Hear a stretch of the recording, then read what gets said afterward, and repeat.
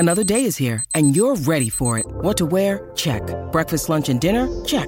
Planning for what's next and how to save for it? That's where Bank of America can help. For your financial to-dos, Bank of America has experts ready to help get you closer to your goals. Get started at one of our local financial centers or 24/7 in our mobile banking app. Find a location near you at bankofamerica.com/talktous. What would you like the power to do? Mobile banking requires downloading the app and is only available for select devices. Message and data rates may apply. Bank of America N.A., member FDIC. When you need mealtime inspiration, it's worth shopping Kroger, where you'll find over 30,000 mouth-watering choices that excite your inner foodie. And no matter what tasty choice you make, you'll enjoy our everyday low prices, plus extra ways to save, like digital coupons worth over $600 each week. You can also save up to $1 off per gallon at the pump with fuel points. More savings and more inspiring flavors make shopping Kroger worth it every time. Kroger, fresh for everyone. Fuel restrictions apply.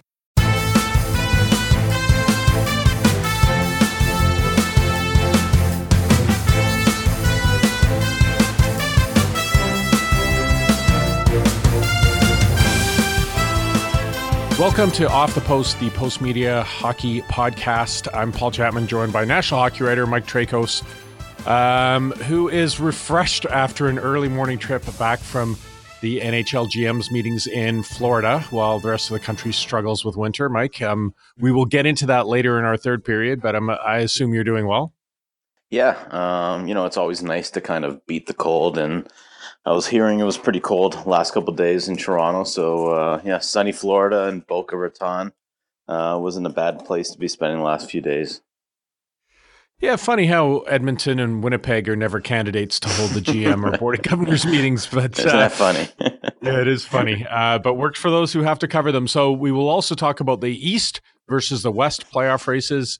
And actually just conference standings. There's some stuff that intrigues me there in the second period. But Mike, we're going to start with the Leafs. Again, I always say this, we want these podcasts to have longevity beyond a day or two and really take sort of a broad look at things. But the Leafs were here in Vancouver last night. They were, previously in Alberta. And yes, the Leafs lost last night in a comeback win for the Canucks, which on its face, on any given night, you do get upsets in the NHL. But man, this atmosphere, which we've all been used to when the Leafs cross the country, that they have all the support in the other buildings, it just seems amplified right now, obviously, because the team is good.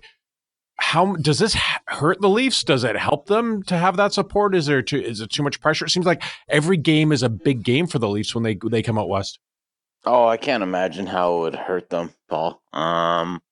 You're right. There's pressure, but I think there's pressure whenever you're putting on that jersey. It's an original six team. It's a team that hasn't won a cup since 1967, and it's a team that probably has the biggest market in terms of interest and fan support in the NHL. So obviously there's inherent pressure, but you go into Calgary and a fourth line forward like Tyler Ennis gets a hat trick, and all of a sudden you see hats actually on the ice, and you hear just the crowd support when they went to Vancouver. That's got to be a boost. I don't know how any of that can be a disadvantage. So, for years it was almost like the Leafs were getting that support and it was unwarranted. Now it's actually warranted. This is a good team. It's an exciting team to watch, I think. Whether even if you're in Carolina or Florida, just being at the GM meetings, let's be honest, talking to a lot of friends, whether they're at the ESPN or NHL.com, there's a lot of talk about the Toronto Maple Leafs just from an aesthetic standpoint. Like there's a lot of people asking about Mitch Marner's season, how good Austin Matthews can be, the effect that John Tavares has had on the team. There's unprompted just talk about the Toronto Maple Leafs that I'm hearing, and that's a good sign of where this team is and where it's headed. So I will play the typical Westerner here.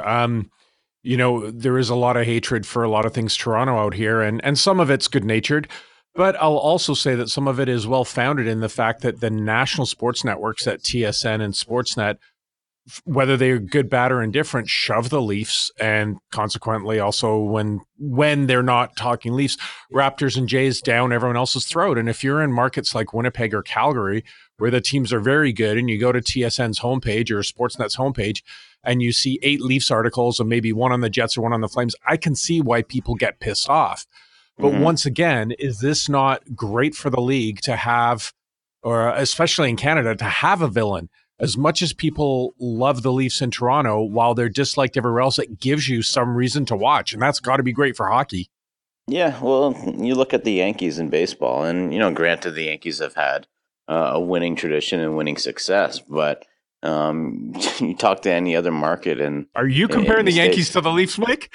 Well, I'm comparing them in terms of popularity and just not championships, of course. Well, you look at the merchandise sold, and you're talking about interest in terms of TV interest and just like I said, fan support. Like, it doesn't matter what city you go to.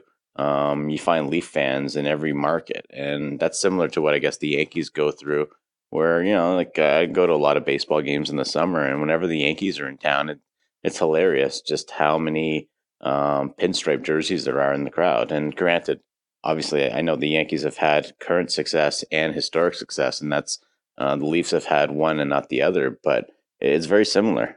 This is a popular team. It doesn't matter if you are from Toronto or not.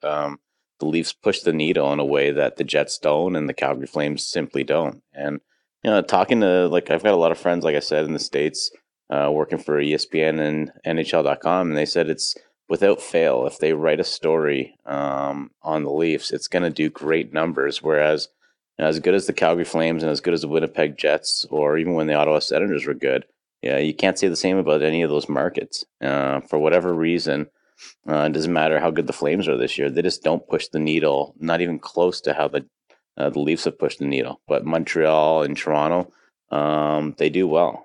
They do well in Canada. They do well in the States. And I think they do well across the world. This is a known team. Maybe it's because it's the original 6. Maybe because Toronto's such a big market, both on a media scale and from just a population scale. But it's good that the NHL has a villain, like you said. But I'm also hard pressed to say that the NHL, that the Leafs are a villain. I know in Vancouver it must Canada. feel that way. Yeah, but I don't even know if that's true in all parts of Canada. I don't know if I totally buy into that villain role. If they are felt that way in Calgary, or if they're felt that way in Winnipeg. They're definitely not felt that way in the States. Just from anecdotally, just talking to people. But yeah, in Vancouver, there's always that feeling like Vancouver is the little brother that doesn't get respect. But I don't think it's mutual. I don't think Toronto fans hate or have a hatred for the Canucks. I don't know if it's just we don't care about the Canucks, but I certainly have a respect for what Elias Pettersson is doing. And I know when the talk is shifting towards when the Canucks were good, I didn't feel that same sort of animosity, at least not anecdotally amongst friends or colleagues. Well, normally, Mike, I'm just asking you for your opinion and playing sort of the host role here, but I will interject that I think that, in the States, I don't think the Leafs are all that relevant because they haven't been great. In Canada, I think, again, it's the saturation of coverage. And you say you don't know if there's that hatred in Calgary and Winnipeg. Well, there will be after we pump up your comments that saying that they don't move the needle, but the Leafs do. But I did. Fair enough. I did want to make a point here. Look, I have friends here who have season tickets, and there have been many times over the last 3-4 years where they can't give tickets away. Oh, it's the Coyotes on a Wednesday night. No one wants to go. You can get tickets for $10 on StubHub. Leaf fans have supported this team for decades when there's been no hope.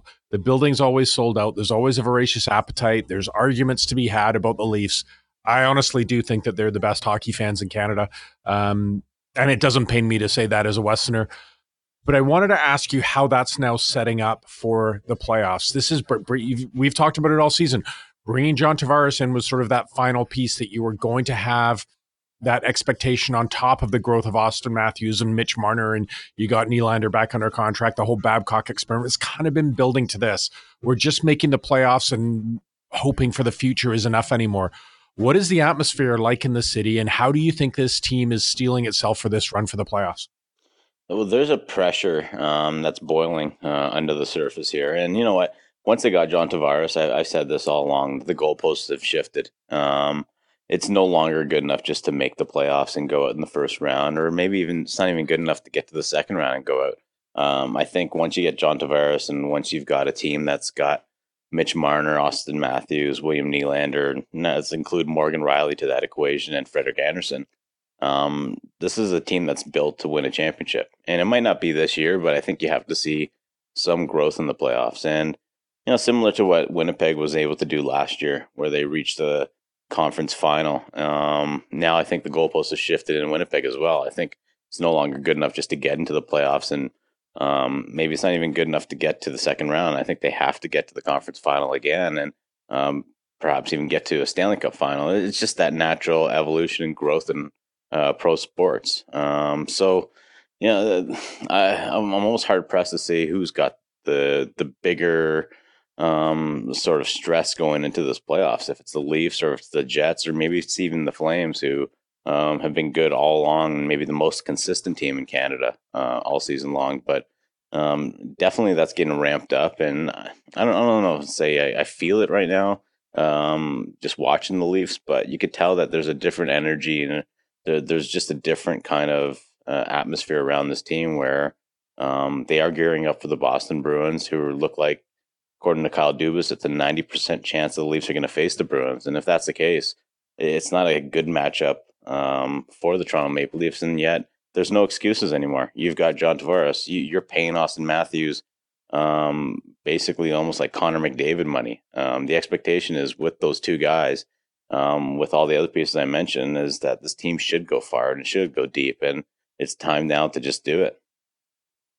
So last night, overtime game, Leafs first time all season, I believe it's now 32-1 when they're leading in the third period, that they blow a lead. I've heard the goals described as soft. Concerns about the Leafs defense or goaltending, or is this just one of those games in a long NHL season, Mike?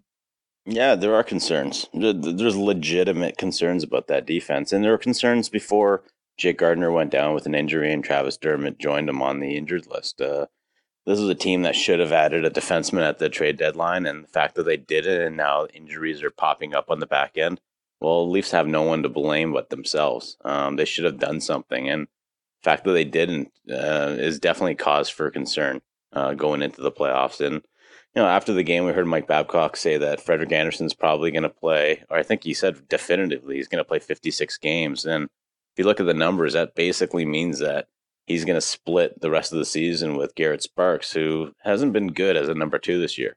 It's definitely a step down from what they had a year ago. And normally you say, well, who cares? It's your backup goalie. But Frederik Andersen really has to be a Vezina type goalie for this team. I think Toronto's allowing something in the top 5 in terms of shots against per game, and that's not a good number. It means that your goalie is under duress most of the season. And Sparks has looked like a goalie that just can't handle that amount of rubber, whereas Andersen has played well for most of the year. And now we're seeing it with that Vancouver game last night.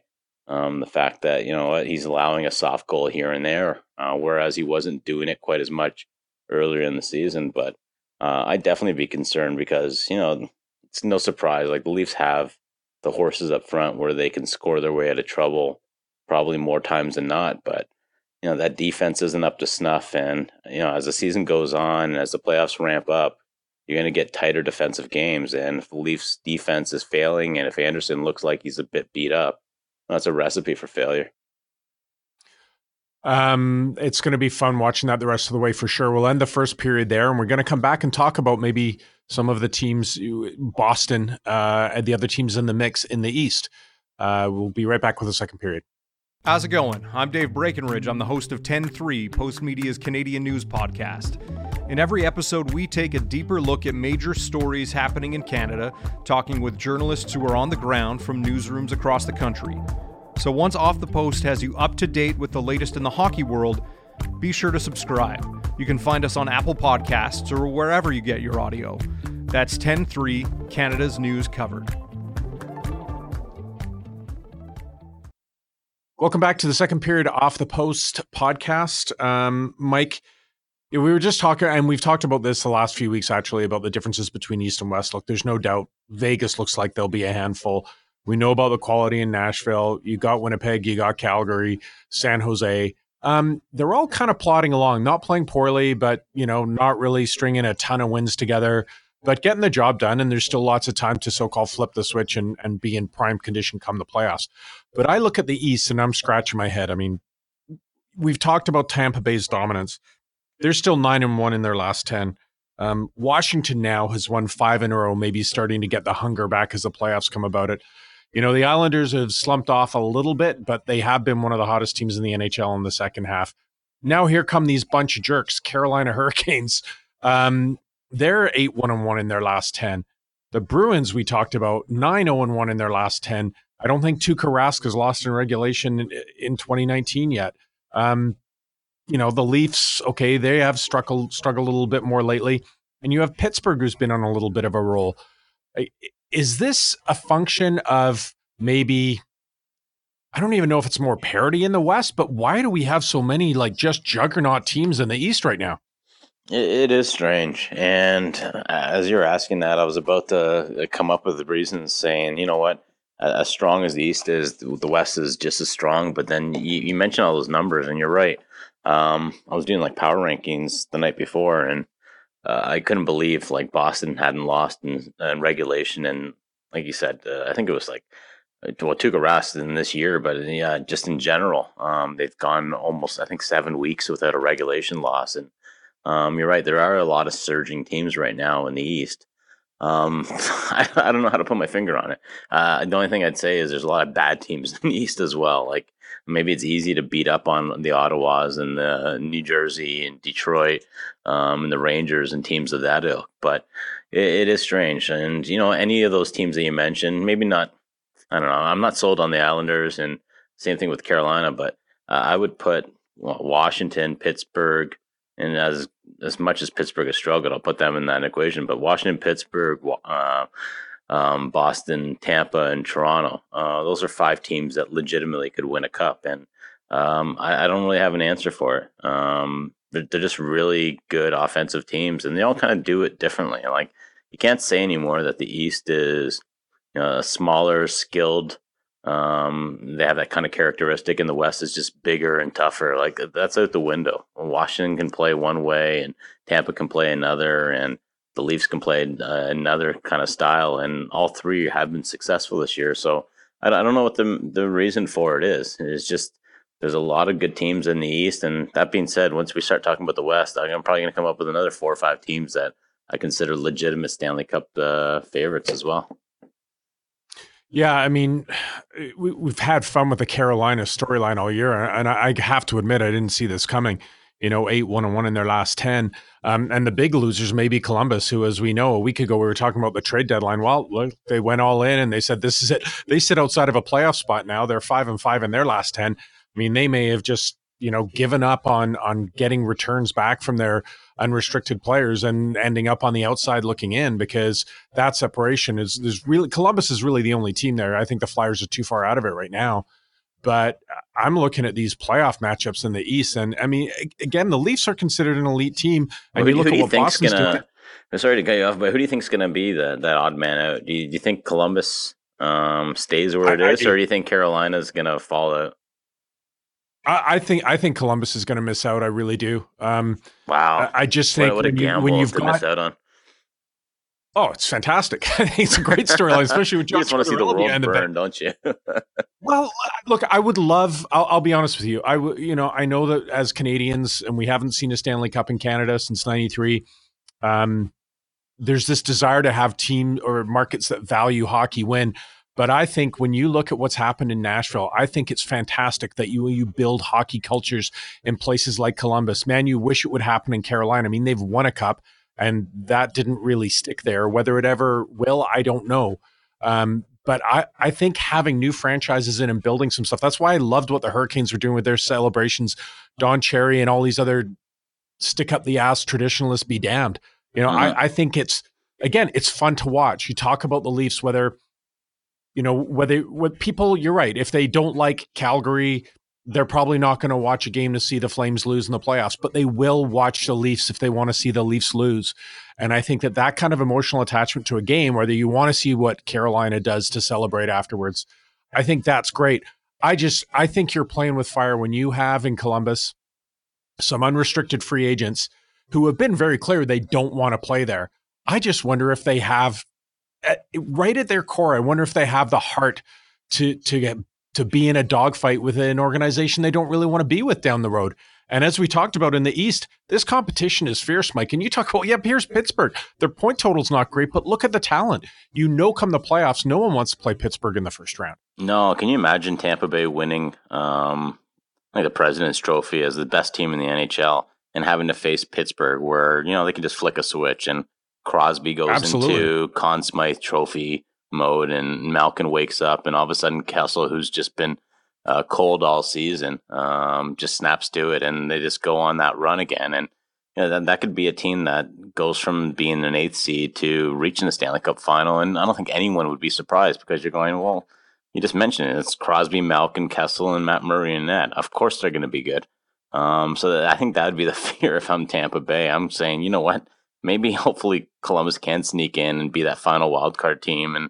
But if I'm, I don't even want to face Montreal if I'm Tampa Bay because they've got Carey Price. Like I love the first round. You probably feel the same way, I'm sure, Paul. Just that any matchup, it can be a disaster. Like over in the West, it's probably different because I don't think whether it's Minnesota or Dallas or Colorado, they're not knocking off Nashville or Calgary. But the East is so strong right now where, being a wild card team, I could see any of those knocking off whoever wins the Metro or the Atlantic because we're talking about whether it's the Penguins, the Canadiens, or the Blue Jackets, or possibly the Hurricanes who are just kind of on fire and playing with house money. So it really does pose some nasty matchups. And that's why I kind of laugh when people say in Toronto, oh, you got to face the Bruins. Oh, this sucks. And it's like, yeah, but who would you rather face if you're the Toronto Maple Leafs? Would you rather play Tampa? Would you rather play Montreal and Carey Price? Would you rather play any other team in this conference? Like there really isn't an easy matchup in my mind. Well, and I guess that's the dream for the NHL is you want these big matchups. You want people to be excited about. I mean, I think last year was the Vegas story was one that captivated people all the way through, but whether it's the hockey pool effect or something else, we've been used to like, oh, the playoffs are here. The first round's great. Second round, maybe not bad, but unless there's a Canadian team in it, it seems like the ratings just fall off a cliff the later you get in the playoffs, whereas the NBA, baseball, even especially the NFL, the deeper you get in the playoffs, the more interest there is, whereas hockey seems to be the converse. But again, you're absolutely right. I look at these matchups and there's so many intriguing matchups in the East. Now, I still think that we can, I think Calgary and Winnipeg will be fascinating teams if they have that success. But you consider what the St. Louis Blues have been this year. Nashville, again, I love the atmosphere and I love their players. I really like the talent on Nashville. San Jose, I think, is a great story. And I'm sure people in Ottawa are interested to see what Erik Karlsson does there. And then where does that lead him on? Like if they go, that's another great storyline in the playoffs. If the Sharks really build and get close, does Karlsson resign because he's part of a good thing? Or is it like, it didn't work here and I'm going to go somewhere else? So these are setting up to me to be the most interesting playoffs in a long time. I just look at this disparity and go, the East has several trains that are just steaming down the track. Meanwhile, the West are just sort of bouncing around and I guess waiting for the playoffs to begin. Yeah, but you know what? I know that they're just not as deep probably in the West, but I would take any of those top 4 or 5 teams that you just mentioned, whether it's the Sharks, the Jets, the Preds, or the Flames or even the Golden Knights, and put them against the best teams in the East. Like that's how deep the league is right now. And especially, I think we haven't mentioned is that the West probably won the trade deadline. When you talk about who improved their team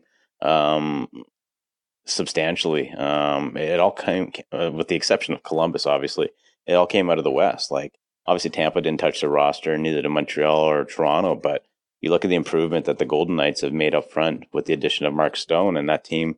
As long as the chemistry is there, like they've got 2 solid lines, in addition to, Marc-Andre Fleury, I think has posted back-to-back shutouts and they got a solid defense. And then you look at, what San Jose's done with getting Gustav Nyquist and, I can't remember what other move they made, but that's another team that's looked pretty well. And then Nashville, getting Wayne Simmons, getting Michael Granlund. Like, there's some substantial improvements that happened over in the West that we might see, not right now, but come playoff time, that could be the difference maker, especially in a Stanley Cup final where you're relying on that depth and scoring. And, like your top line gets shut out by the other team's top line and you're relying on that second or third line. Well, that's where a guy like maybe Wayne Simmons or Granlund or Gustav Nyquist for San Jose could really come into play.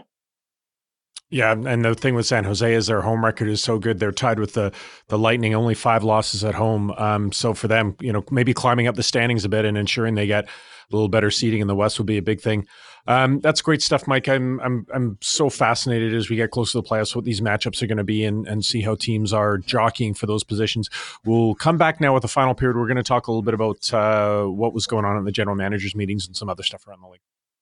How's it going? I'm Dave Breckenridge. I'm the host of 10-3, Postmedia's Canadian news podcast. In every episode, we take a deeper look at major stories happening in Canada, talking with journalists who are on the ground from newsrooms across the country. So once Off the Post has you up to date with the latest in the hockey world, be sure to subscribe. You can find us on Apple Podcasts or wherever you get your audio. That's 10-3, Canada's news covered. Welcome back to Off the Post, Postmedia's hockey podcast. So, Mike, maybe quite notable that there wasn't a ton of news when the general managers got together. Of course, the trading is done. Maybe there's some groundwork being laid for the offseason. I was a little bit intrigued to see, I know Calgary was complaining about some of the officiating. I don't know if that's jockeying. Again, come the playoffs are going to be here soon. You're trying to plant some seeds about how your players are being treated, but was there much of significance going on down in Florida?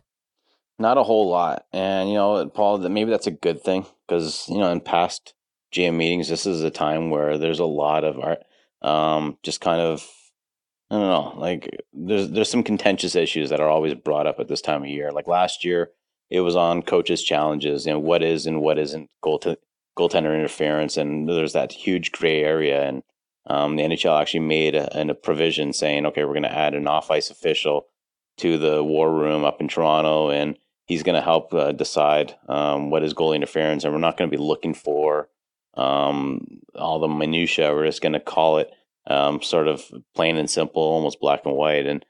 And years prior to that, it was concussions. It was goalie equipment being too big. This year, the big topic was if a player's helmet comes off during play, he's got to leave the ice. And, that goes to show just kind of the place that we are in the NHL where, scoring's up. I think everyone is just enamored with the speed and the skill on display. And there's not a whole lot of problems. Like maybe Connor McDavid, as Ken Hitchcock has been kind of complaining about all year, is getting a little bit hooked and held behind the play. Maybe guys like Gaudreau are getting slashed and held up too. And there is some sort of confusion still over headshots and whatnot, but it's not egregious enough where any of them were hot button issues. And like I said, maybe that's a good spot that the league is in right now. I did see a little bit of discussion. Maybe it was more media generated around shootouts. And you and I had talked about this sort of off the pod a little bit or a couple of weeks ago. There seem to be less shootouts in the NHL this year. You don't see them anywhere near as much. Obviously, the changes they've made to overtime have made that more open, so you do see more games decided that way. I really wonder where this is going because, when the shootout first came in, it was sort of purists versus new fans or younger fans, whatever it was. People did seem to be energized by it. It was excited. They get out of the seat. But now they seem to be really not embraced by the fan at all. So are you hearing any talk on that, on the future of how games are decided? Yeah, I heard John Tortorella's comments. I guess that was a week ago, where he said that he'd rather just kind of go 4-on-4 until the guys basically drop dead. And I'm with John Tortorella. I'm not with him on most topics, but this one I can agree with. But no, that wasn't brought up. They didn't look at that. They looked at some other stuff, whether it was taking away ROWs as a tie-breaking format, which are just the regulation wins. And again, there wasn't appetite for that. I got the sense that the Leafs, or sorry, I keep saying the league didn't want to tinker too much, and I think they looked at some things just trying to maybe improve along the fringes, but I think there comes a time when they say, you know what, let's not make change for the sake of change. Let's let this play out because, like, I don't know, like, again, I don't know about you, but when I watch the league right now and the games on TV, I find very little to complain about these days. Like, the skill on display is just amazing. The youth has brought a level of speed and creativity that I don't think we've seen before on a wide scale.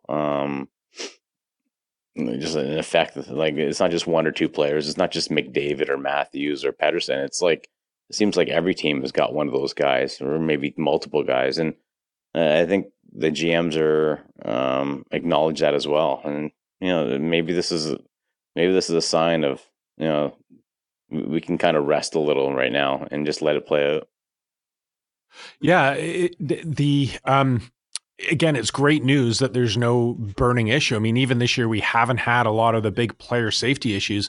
I mean, yeah, that noted goon in Edmonton, Connor McDavid, has had the biggest issue in recent memory over player safety. But it's something that maybe you hear talk about. Well, the players should have more respect for each other, or the officials aren't calling this. It seems like even that, we haven't seen the headshots, we haven't seen the scary injury incidents like we've seen in the past. And I was talking to one of our columnists here in Vancouver, Ed Willis, and he was talking about how low a profile Donald Fair is keeping with the union. Now, maybe that's strategic, or maybe it's just that things are actually smooth. It's smooth sailing. There's not confrontation. We all know that there's a significant chance of a work stoppage coming up, but the idea that no news is good news at this point, the NHL just seems to be in a really good place right now. Yeah, and in regards to Don Fair and the upcoming CBA, the NHL did say that they've continued talks. They're not ready to characterize it as, we're close to extending the CBA or drafting a new collective bargaining agreement, or that there definitely won't be a lockout. But it just seems like it's status quo. I think a lot of people are just kind of trying to read the tea leaves right now and say, like, oh, if Don Fair and the NHL aren't openly talking about issues right now, does that mean that things are getting good? Well, let's wait on that, because typically in these kind of negotiations, we don't see the deal actually getting done until the 11th hours. But it seems like there's very, very little to nitpick about right now. And as a journalist who loves criticizing, it puts you in a real bad spot. Well, yeah, I mean, but that's sort of, I guess again, maybe it's strategic, but normally if there's some real storms coming up ahead, there's some saber rattling and posturing going on. It just seems, I don't know, maybe this is where the bombshell comes, is that things just seem too stable and too good right now. Yeah, and you know what? And the playoffs are going to really test that out too. Like, yeah, all it takes is one missed call or one big hit, one goalie interference penalty that doesn't get called, and everyone's up in arms. And maybe that's it. We just haven't seen it. Like, we recall last year, really the impetus for all the kind of moaning and complaining about the coach's challenges in regards to goal interference was there was a missed call in Edmonton that was on a Connor McDavid goal where McDavid was openly upset. And there was the one against the Toronto Maple Leafs where Austin Matthews thought he got robbed on a goal. And then when he scored a few minutes later, did the motion for a good goal. And it sort of became a meme for the rest of the season, and got mocked and kind of copied at the All-Star game. And had it not been Austin Matthews or Connor McDavid, had it not been the Leafs or the Oilers, maybe there wasn't going to be that sort of widespread criticism about how that goal interference and coaches' challenges was going down, because no one would have cared had it been Carolina or the New York Islanders. But because it was the Leafs and the Oilers, and because it was McDavid and Matthews, it became a bigger issue than it probably has been. So, sometimes that's really kind of where it all starts, is it happens in the national spotlight, it happens in a playoff game, or it happens with a star player like a Sidney Crosby. And maybe this year we've kind of escaped that, where none of the star players or the big teams have been involved in anything egregious. One last thing to talk to you about before we go is seeing the headlines the last couple of days on Steve Yzerman. Now, I think could certainly be classified as shocking news when he stepped away from the general manager's position in Tampa Bay prior to the season. Doesn't seem to have slowed them down any, having their best season ever. Apparently, Yzerman's still been very involved in a lot of things in Tampa, and obviously is the architect of where they're at right now. But everyone's making the leap to Detroit. Of course, we do have an expansion team in Seattle, which is still sort of. I'm sure they have a plan. You hear the names suggested out there. What do you think will happen to Steve Yzerman in the end, and how have Tampa been able to navigate this whole situation with him? It seems kind of odd to have such success when it appeared like there was a major structural change going on. Yeah, I had different theories about why he stepped down originally. I thought it was because they were going to lose Brisebois to another team in the same way that the Predators lost Paul Fenton to the Minnesota Wild. Like, you can only be an assistant GM for so long before other teams start calling. And I think Kelly McCrimmon is with Vegas, who's the assistant GM. Is going to be gone very soon, whether it's to Seattle or Edmonton or another place. And I was convinced that was the only reason why Yzerman was just stepping down. It was either, okay, we're going to either lose you or we're going to lose Brisebois, but one of you guys is going. To find out that, he wanted just to be closer to home, and yet he hasn't really missed any Tampa games in Tampa is surprising. It's like, okay, well, what is it?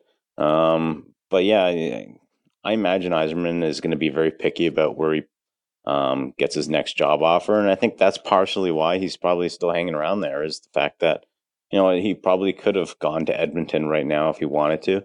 But if you think Tampa's far from Detroit, well, Edmonton's a lot further in. Yeah. That's a lot more heavy lifting, especially with the cap kind of constraints that they have.